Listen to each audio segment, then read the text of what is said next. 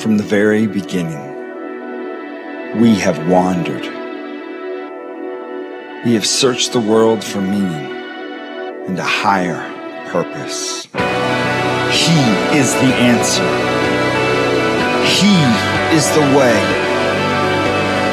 He is the truth. And He is the life. Salvation is found in no one else, for there is no other name.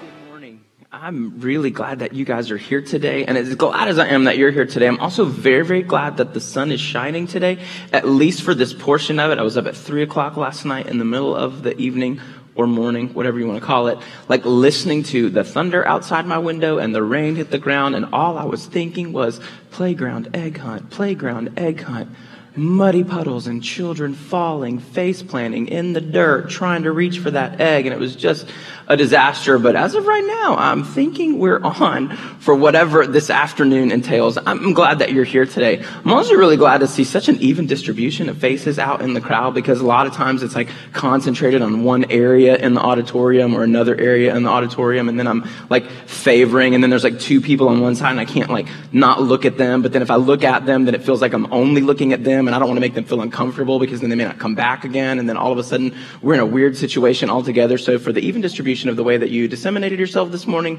thank you. My name is Nick Allen, and I get to be the campus pastor of this location of Rolling Hills. Happy Palm Sunday, pre-Happy Easter. I'm glad that you're here.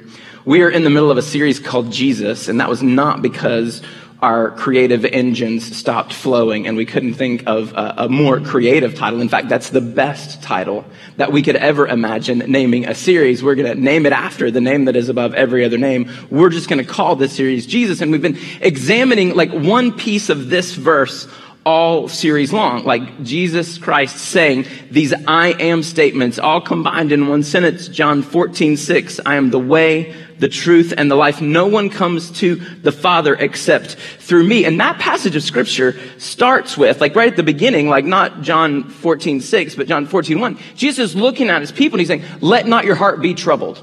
And I think that's a really funny way to say that, like don't be troubled. He says, let not your heart, like let your heart be troubled. That would be a terrible thing to say, but let not your heart be troubled. And his remedy for that, let not your heart be troubled. You believe in God, believe also in me, in Jesus. That belief is the word pisteuo in Greek, and it literally means to entrust. Like I can tell you that I believe that this chair will hold me, and that's a great sentence. But until I'm actually willing to back myself up into it and put myself down, I have not illustrated said belief in the power of the chair. Pisteuo is to sit down. Pisteuo is to trust that thing that you're going to rest in, that thing that you're going to lean on, that ladder that you're going to step towards, that branch that you're going to hang from is actually going to hold you. A couple of weeks ago, I hung a tree swing in our front yard.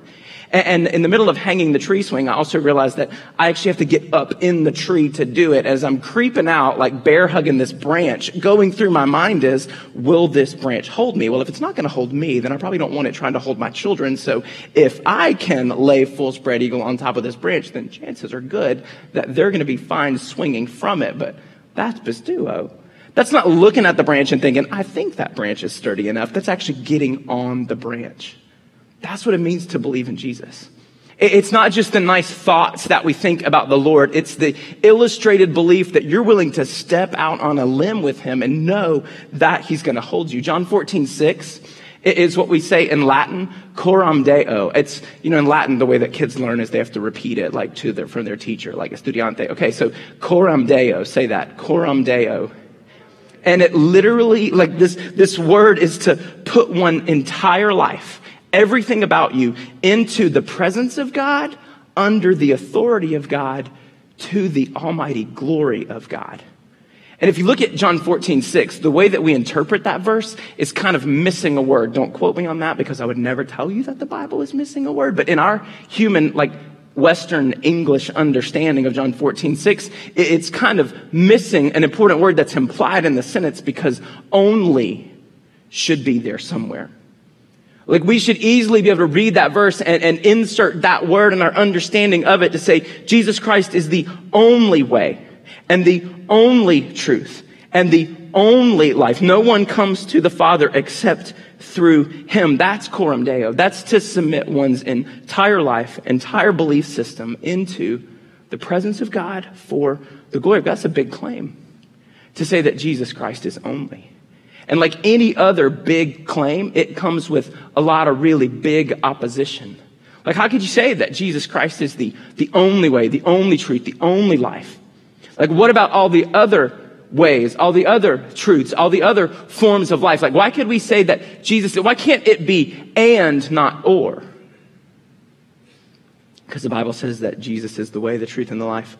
No one comes to the Father. Not some people come to the Father another way, but no one comes to the Father but through Jesus. It's a big claim. It comes with a lot of big opposition. If you want to talk about the big opposition, you have conversations out there on the streets, and people might say, okay, so how could a good and loving God allow pain and suffering in life? Well, the passage that we address today, talking about Jesus Christ being the life, it actually gives us the answer to that. Skipping ahead in John chapter 11, where we land today, we spent the first couple of weeks of this series combing through John chapter 10. And here in John chapter 11, it's in the New Testament of your Bible. So if you go like 2/3 of the way back, Matthew, Mark, Luke, and John, it's the fourth of what we call the gospel accounts of people chronicling Jesus' life on earth. Baby little Jesus born, laid in a manger, grew up to be a man, called some disciples before he lived and died and was crucified on a cross and came back to life again. Like, this is the books of the Bible that we're in. They're called Gospels because it means good news. So in John chapter 11, verse 4, this is just a precursor to where we are. Jesus heard that something bad had happened to his friend, and he says these words, "This sickness will not end in death." That's good news, because when we get sick, we want to know that it's not going to end in death. He says, no, it's for the glory of God. It is for God's glory, so that God's Son may be glorified through it. So Jesus gives us an answer, like sickness, pestilence, disease, disaster, war, like whatever you want to say, like the bad things that happen in life, we can sum them up under that verse right there. Like, when they happen, it's not going to end in the worst of worst, although it feels that way to us, because it is for God's glory, so that the Son of God, who is Jesus, may be glorified through it. So that passage of Scripture comes on the heels of some close friends of Jesus encountering something that's difficult. Verse 1, it says, "Now a man named Lazarus was sick." Oh, there's the sickness that's not going to end in death. That's good news. It says he was from Bethany, the village of Mary and her sister Martha. And then my Bible has a parenthetical statement. It says, "This Mary, whose brother Lazarus now lay sick, was the same one who poured perfume on the Lord and wiped his feet with her hair." So the sisters, Mary and Martha, sent word to Jesus, "Lord, the one that you love is sick." This is their backstory. First couple of verses of this chapter gives a little bit of their history so that we would know, so that the writer of these words, so that the speaker of these words can let the audience know, that's us, the reader of these words, who are these exact people that Jesus is talking about. We get some history, like from Luke chapter 7. Or from John chapter 12, even one later, that this Mary, this girl, she was going to be a girl that was, a little bit sinful, a little bit of ill repute, a girl that found Jesus at a dinner with other people watching and loved and worshiped him so much that she was willing to break an expensive bottle of perfume, pour it across his feet, and then dry them with her own hair, flooded with tears. Like, this is the Mary that worshiped Jesus in that extravagant way. You want to know which Mary this is? The one who was the sister to Martha, the one who was the sister to Lazarus. It was the girl that poured perfume on Jesus. Luke chapter 10, Mary and Martha's house. Like, these ladies are so excited to welcome Jesus. I mean, Jesus traveling all over the area had to have some place to stay. And so he often stayed at the home of Lazarus and Mary and Martha. And so this one particular moment in John chapter 10, here they are in the house, and Martha is feverishly working in the kitchen trying to prepare something really good for Jesus. Meanwhile, Mary is just lazily sitting at his feet listening to the words he's saying. Of course, Martha comes out and complains, "Hey, Jesus, BT-dub, I'm fixing you a dinner in here and my sister's doing nothing to help. Why don't you tell her to come and help me in the kitchen?" And Jesus responds like, she's actually making the wiser choice. Like, the time that she is spending with me is actually the wiser choice in the moment. And then we get to John chapter 11. We encounter this family again. And this time Lazarus, apparently who Jesus loved, this friendship, he was sick.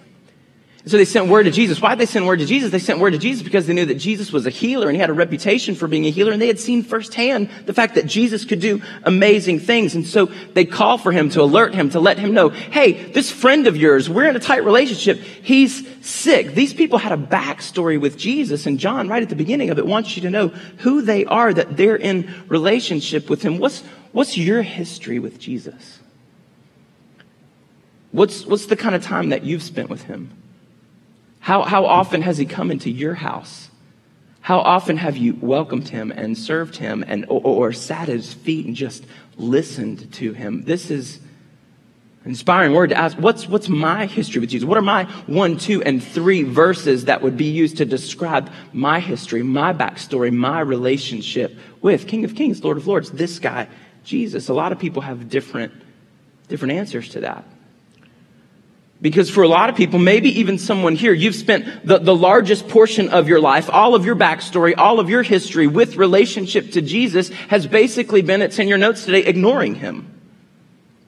Like just ignoring the fact that there's a big population of people right here, we're in the South, the southern part of the United States, who literally believe coram Deo, that the only way to live our lives is to submit to the complete and total authority of God in it. And the only way we fully understand that God is that he sent his son Jesus to be his representative on earth and to be the way for us to be in relationship with him. There's people out there, I'm one of them, who coram Deo. I want to submit every single area of my life I want to enter into the presence of God and submit to the authority of God, and whatever happens to me, even if it's sickness, even if it's like disaster, even if it's like bad, like financial ruin, like whatever happens to me, I want it to be to the glory of God, coram Deo. There's people that literally believe that and go to the ends of the earth for that, do whatever the Bible says for that. There's people coram Deo, and you have spent your entire life looking at them and going, y'all crazy.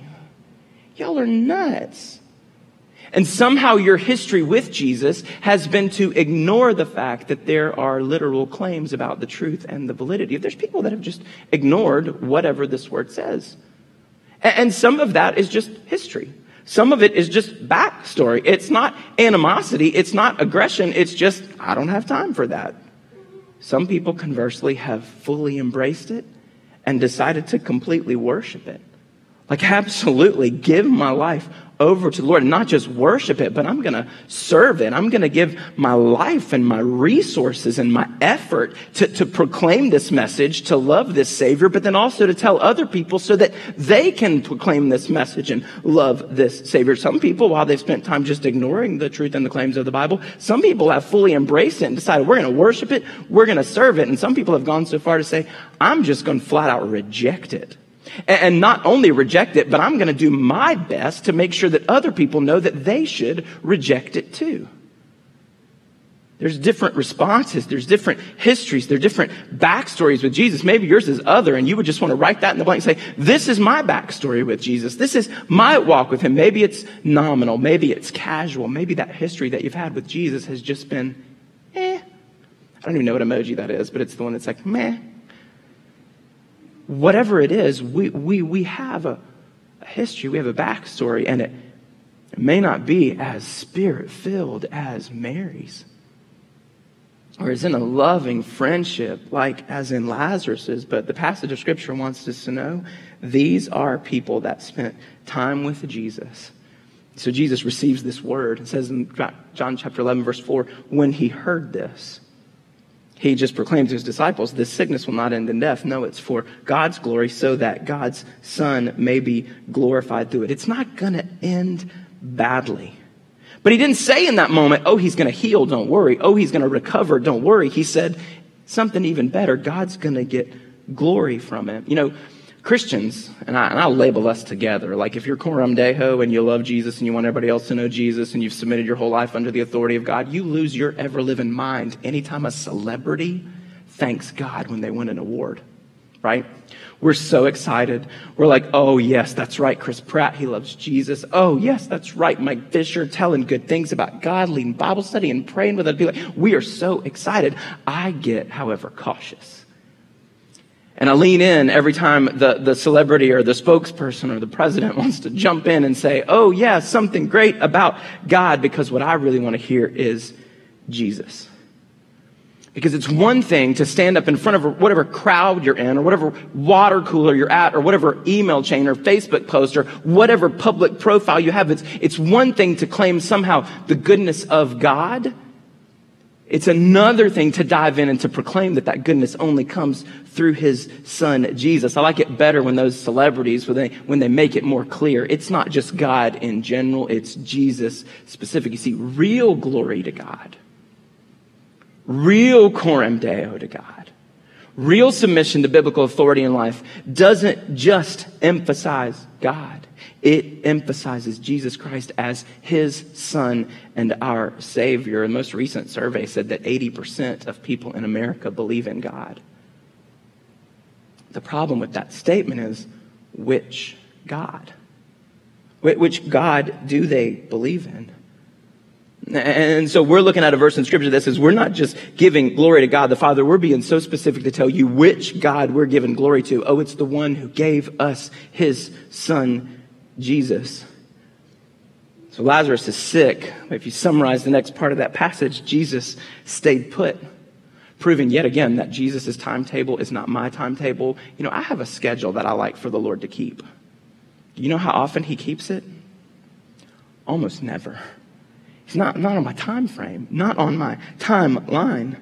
Lazarus is sick, but Jesus stayed put. And the disciples begin to have questions because they don't know if they should head back to Judea. They don't know if they should turn their eyes towards Jerusalem in this moment. They don't know if they should travel through those towns because the last time they were there, the people tried to kill Jesus. And so this debate ensues. And then Jesus finally tells them in verse 14, y'all, listen up. He's telling them plainly, Lazarus is dead. And that word plainly is a good one for us to know.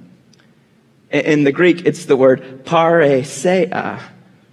It comes from two words, pas, and that means all, and rhea, that means to put forth or to flow. It's literally to speak unreservedly. So we got pas, all, and rhea, to put forth. That comes up in another word that we know that we just take the Greek and we borrow, and it's a word that you probably said this winter if you encountered, like some people in my family, the 24-hour stomach bug. If this was a youth group, I'd just tell you what word it is, but because I'm uncomfortable, it's a little weird, and the lights are too bright, like I can actually see your face. If this was a dark room and I was speaking at like a conference, I'd probably just say it, but you know that word that I'm talking about. It's to put forth everything you've got. And we often say that there are people that they have that rhea of the mouth because they're willing just to speak so unreservedly and just to throw out everything that they got in whatever conversation. Jesus is doing that in this moment. He's putting it all out there on the line, saying it completely plainly. This guy is dead. You know somebody like that who just straight up says, Lazarus is dead. Didn't sugarcoat it, didn't put it in a fancy package, didn't pat anybody on the back when he said it. The guy's gone. Then he takes it further. And for your sake, I'm glad that I was not there. Why? So that you may believe. Verse 15, and for your sake, I'm glad that I wasn't there. Lazarus is dead, and I'm glad I wasn't there. There could not be a harsher statement in this chapter. But it's for your sake, so that you can pistuo, so that you're willing to sit in the chair, so that you're willing to climb up on the stool, so that you're willing to go out on the limb and live your life under the complete and total authority of God. I'm glad that I wasn't there. Jesus, he just spelled it all out there for him. You know, there can't be a bigger problem for us than death. So it wasn't like Lazarus lost all his money. Oh, for your sake, I'm glad I wasn't there.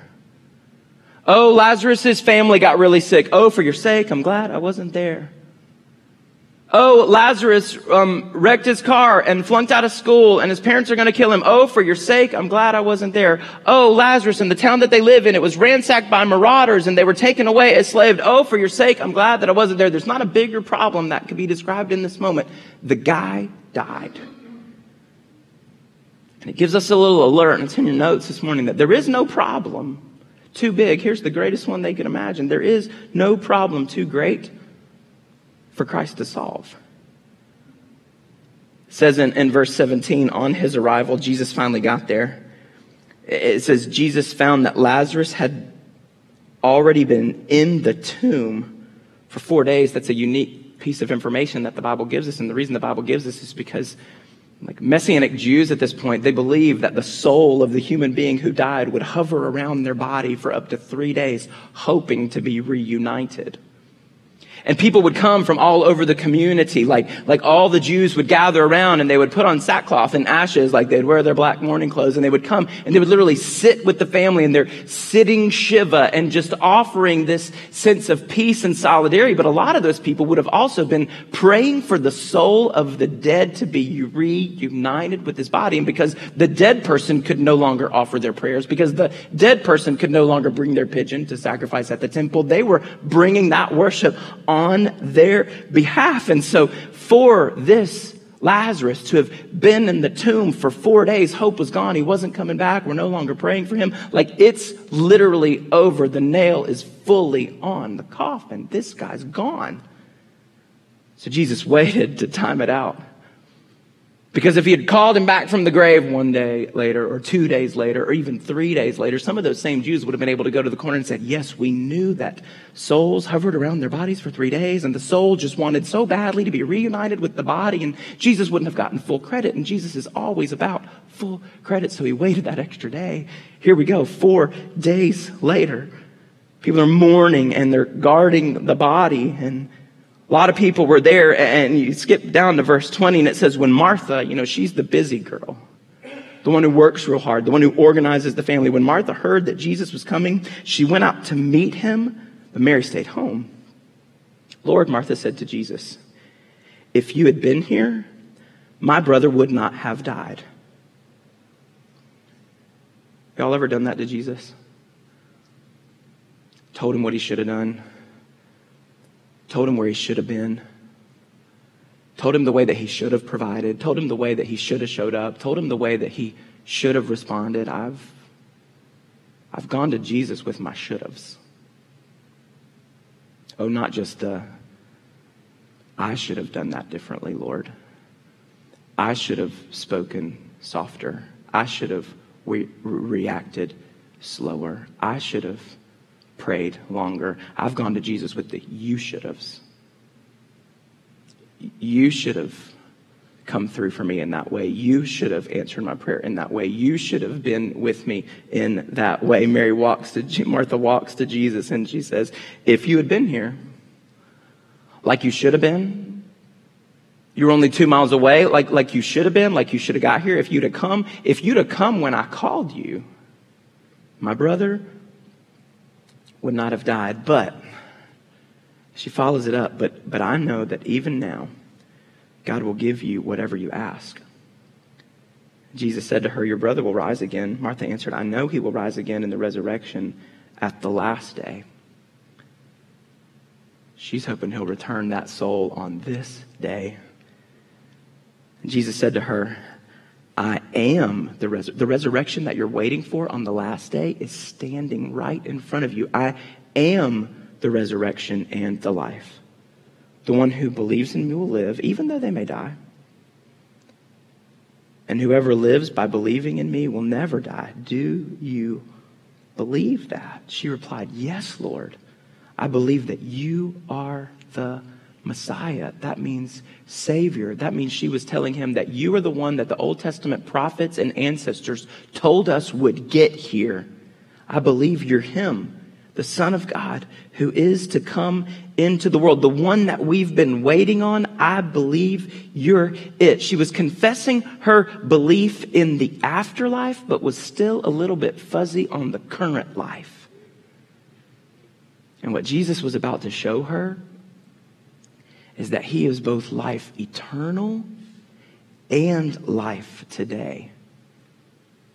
See, afterlife is an insurance policy for what happens to us when we die in the future. But abundant life is something that Jesus offers us in the present. And abundant life always leads to really good stories to tell about how Jesus shows up on his timeline and does more than we can ask or imagine in ours. Skip down to verse 32 in John chapter 11. It says this, when Mary, so Martha, she hears these words from Jesus. She sends word to her sister. Mary comes running. And if you go back a verse, you realize that a lot of the other people see Mary leave and they decide to go with her. When Mary reached the place where Jesus was and saw him, she did what she does. She fell at his feet.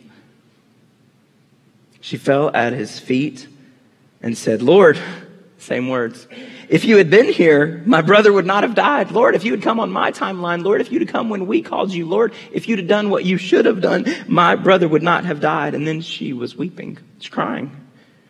When Jesus saw her weeping and the Jews who had come along with her also weeping, he was deeply moved in spirit and troubled. Same Jesus who had looked out at his disciples and said, let your heart not be troubled, is now troubled himself. The remedy for let not your heart be troubled, belief. And so when Jesus is troubled, he's going to give us something to believe in. And then he asked, where have you laid him? Come and see, Lord, they replied. And then verse 35, the shortest verse in all of Scripture that we always claim. And I used to go to camp, like Christian camp with my youth group when I was a kid. And we'd always go to this place on the coast of North Carolina. And they gave you this name badge. It was huge and atrocious. You had to wear it around your neck. I don't wear necklaces because I think I have a sensory issue. And I don't like things to touch the back of my neck like that. And like collared shirts are even a struggle sometimes. And so I hated wearing those lanyards so badly. And I would often, like teenage boys do, lose mine. And so you would show up at the cafeteria and the person in the navy blue uniform shirt would literally be clicking the kids to come in, and it was literally a compound. I don't know why they had to check. Each kid that was there belonged there, but they were making sure that each kid who was there actually belonged there and was going to be allowed to come inside that room and get their corn dog. And if you didn't have your name tag, you had two options. You could sing a song or say a Bible verse. The song had to be of their choosing, and I was not about to stand there in front of all my friends and turn on my little teapot. That would have been embarrassing. So I would say John 11:35, Jesus wept. It's a Bible verse, and I knew it. So they would let me in. I'd go through. I'd get my corn dog and my sweet tea and, all those other things that we drank on the coast of North Carolina because we were excited about going to camp. Jesus wept. And I remember thinking to myself, man, Jesus cried. It's a pretty not manly thing to do. And I have a single response to crying. And I'm learning, being a dad of 2 daughters and a husband of 1 wife, that I need to temper that a little bit, because my single response to crying, like if I encounter you and you're crying, my first sentence is going to be, what's wrong? Because my assumption is that if a person is crying, like I don't think I have tear ducts because I never do that. If someone is crying, something must be wrong. 100% of the time, if I see you with tears streaming down your face, or I see you like hovering up in the corner in the fetal position, like hovering like this, and like I'm going to say, what's wrong? I'm learning that that's not always the case. I have this daughter who's 12 years old. She's sitting in this room somewhere, and I remember when she was very, very young, like at a really young age, she's always been very in touch with her emotions. And so I remember her crying at one point, and I said what I always say in those moments, Lily Kate, what's wrong? Her response to me, 5 years old, looks at me and she says, no, Daddy, these are the tears that come out when I'm happy. As if there are somehow different tears. Now, I'm not convinced. I'm certainly sure that Jesus was not weak. But I'm also not convinced that he cried because he was sad. Or that he cried in this moment because what we think was wrong was what he saw is wrong. What if Jesus didn't weep because he saw the place where his dead friend lay? What if Jesus wept because he saw the place, because he knew the place where his alive friend would leave? What if it was happy tears because he knew the place that we would have a chance to leave if we believed in him? And because he also knew the place that we would have with him if we believed in him. These very well could have been the happy tears of Jesus.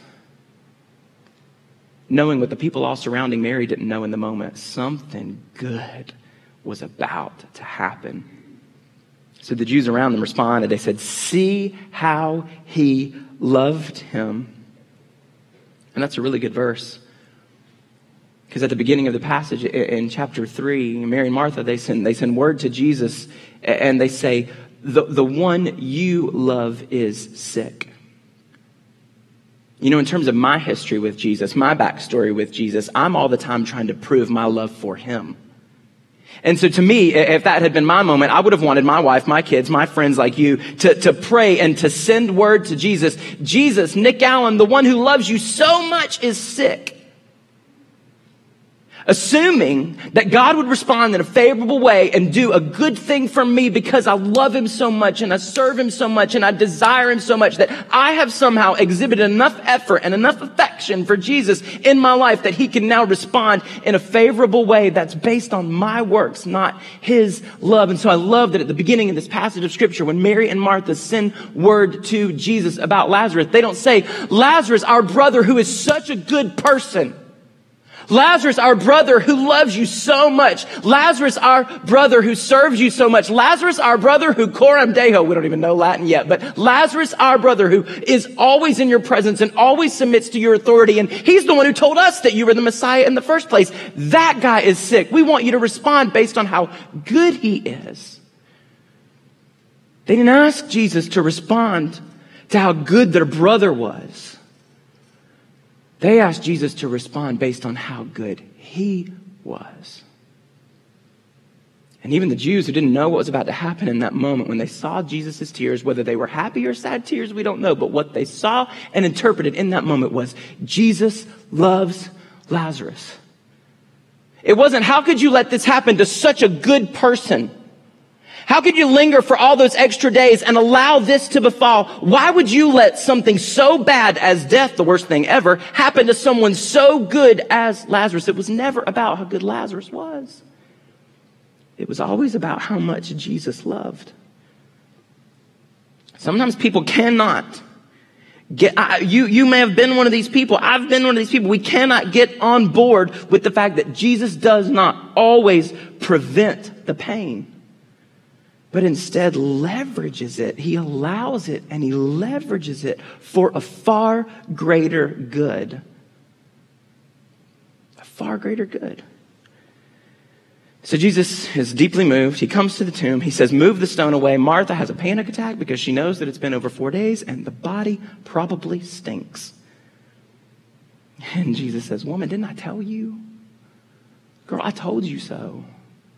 If you would just believe, you're going to see the glory. Listen, you will not be caring what you're smelling when you're seeing what I'm about to show you. When we see what God really wants to show us, we care far less about how bad the world around us stinks. If our eyes are fixed on the glory that God wants to show us, we are less concerned with whatever the stench is around us. Understanding what God is doing is proportionate to believing in the Son that he sent. Jesus prayed this prayer. It's in verse 41. They took away the stone. Jesus looked up and said, Father, I thank you that you have heard me. And then he says, I know you always hear me, but I'm actually saying this right now so that they can hear me. This is for their benefit. I said this for the benefit of the people standing here, that they may believe that you sent me. It's like Jesus praying out loud on purpose. Father, thank you for hearing me. Shh, y'all listen. I know you always hear me, God, but I'm saying this so that they can hear me tell you that I always believe in you. Saying to everybody that's gathered around that day, friends, I'm the one that he sent. I'm the one that you've been waiting for. I'm the life that you've been longing for. And when he said this, he calls out in a loud voice, Lazarus. It's like the dead body can't hear a soft whisper. Lazarus. Like he's going to call out in a loud voice, Lazarus, come out. And that's what happened. I think that being made alive, finding the way, discovering the truth, and inheriting the life that God wants to give us always starts with God calling out your name. And sometimes when God calls out people's names, they ignore him. And sometimes when God calls out people's names, they reject him. And sometimes when God calls out people's name, they worship him and they coram deo him, submit to everything he is in life. In John 11:45, it says, many of the Jews who had come to visit Mary, they believed in him. Some of them tattled on him and went to the Pharisees and they went to the meeting of the Sanhedrin, and there was this whole big uproar. And then a guy stands up in the Sanhedrin and he says, here is this man performing many signs. Verse 48, if we let him go on like this, there's no stopping him. Everyone will believe in him. And then the Romans will come and take away our temple and our nation. So when we come to passages of Scripture like this, the big overarching question for this is, what is your determination about Jesus? There's only two options, and they're right here for you. One is to see what he's doing and believe in him. And not just believe in him with your words, but believe in him with your tree-hugging actions, to go out on the limb because you know that he is going to hold you up. It's an all-out submissive belief in the words and the authority and the power of Jesus. Some of those people believed in him and it led to life. Or is it fear and control? Because you know that believing in Jesus is going to require you to give up something. For half the crowd, believing in Jesus was going to require them to give up something. So this morning, what do you have to lose? And do you perceive it to be more than everything that you have to gain if you'll just believe? Let not your heart be troubled. Believe in God. And if you believe in God, the real God, you're going to believe in the one that he sent, Jesus. And if you believe in the one that he sent, Jesus, you're going to know the way. You're going to receive the truth. And you're going to live the life right now and for all eternity, coram deo. In the presence of God now and the presence of God for all eternity. Under the authority of God now, under the authority of God for all eternity. To the glory of God, no matter what happens to you, now and for all eternity. On the evening that Jesus was arrested, his disciples got a full dose of where that belief in him was going to take them. Because he explained to them over dinner, a holiday dinner, a Passover dinner, all about the book of Exodus dinner, when their people left Egypt free at last. He took bread and wine that were customary at a holiday, and he said, this is a new thing. Because my body is going to be broken for you and my blood is going to be shed for you. And it's only through belief in that death and ultimately that resurrection, that new life, that we can receive life. And so as a response today, we come to these elements. There are four corners of the room, and men and women are going to serve you in the manner that Jesus served his disciples that night. You'll take a piece of the bread, which, by the way, is gluten-free at all stations today, and you'll dip it in the cup. And as you do, you'll hear these words. This is Christ's body broken for you. If they knew your name, they'd say it. Rachel, this is Christ's body broken for you. This is Christ's blood shed for you. Will, this is Christ's body broken for you. This is Christ's blood shed for you. They might as well be saying, Lazarus, come out. You don't have to be dead. You can be alive. But only one way, through believing in Jesus. If you don't believe in Jesus, you're ignoring or rejecting or still on the fence about whatever, come and take these elements. It's really just a bad snack. It's not going to do anything for you. But for those who've sat in the chair, stood on the stool, climbed out on the limb and hugged the tree, knowing that it's going to sustain them, this tiny little cracker and this tiny dip of juice represents what we believe has given us life. And we now get to live our lives only because of that, only through that. And so we proclaim it. Jesus, you died for us so that we could go to the Father. no man or woman gets there or has that except through you. So Jesus Christ is the way. Jesus Christ is the truth. Jesus Christ is the life. And we believe that he died and raised from the dead so that we could have that kind of life in him. I'm going to pray a prayer of blessing over us, and then I invite you to come to whatever station is closest. If you're a person who prefers to remain in your seat but would like to take the elements, just slip up your hand, and one of our leaders in the back will actually bring it to you and to serve you. But we come to take these as an illustration of our belief, not in them, but ultimately in him. We love you, Jesus. It's in your name that we pray. To your glory that we live. To your word that we submit. And to your salvation that we are made free. And we declare our belief in you.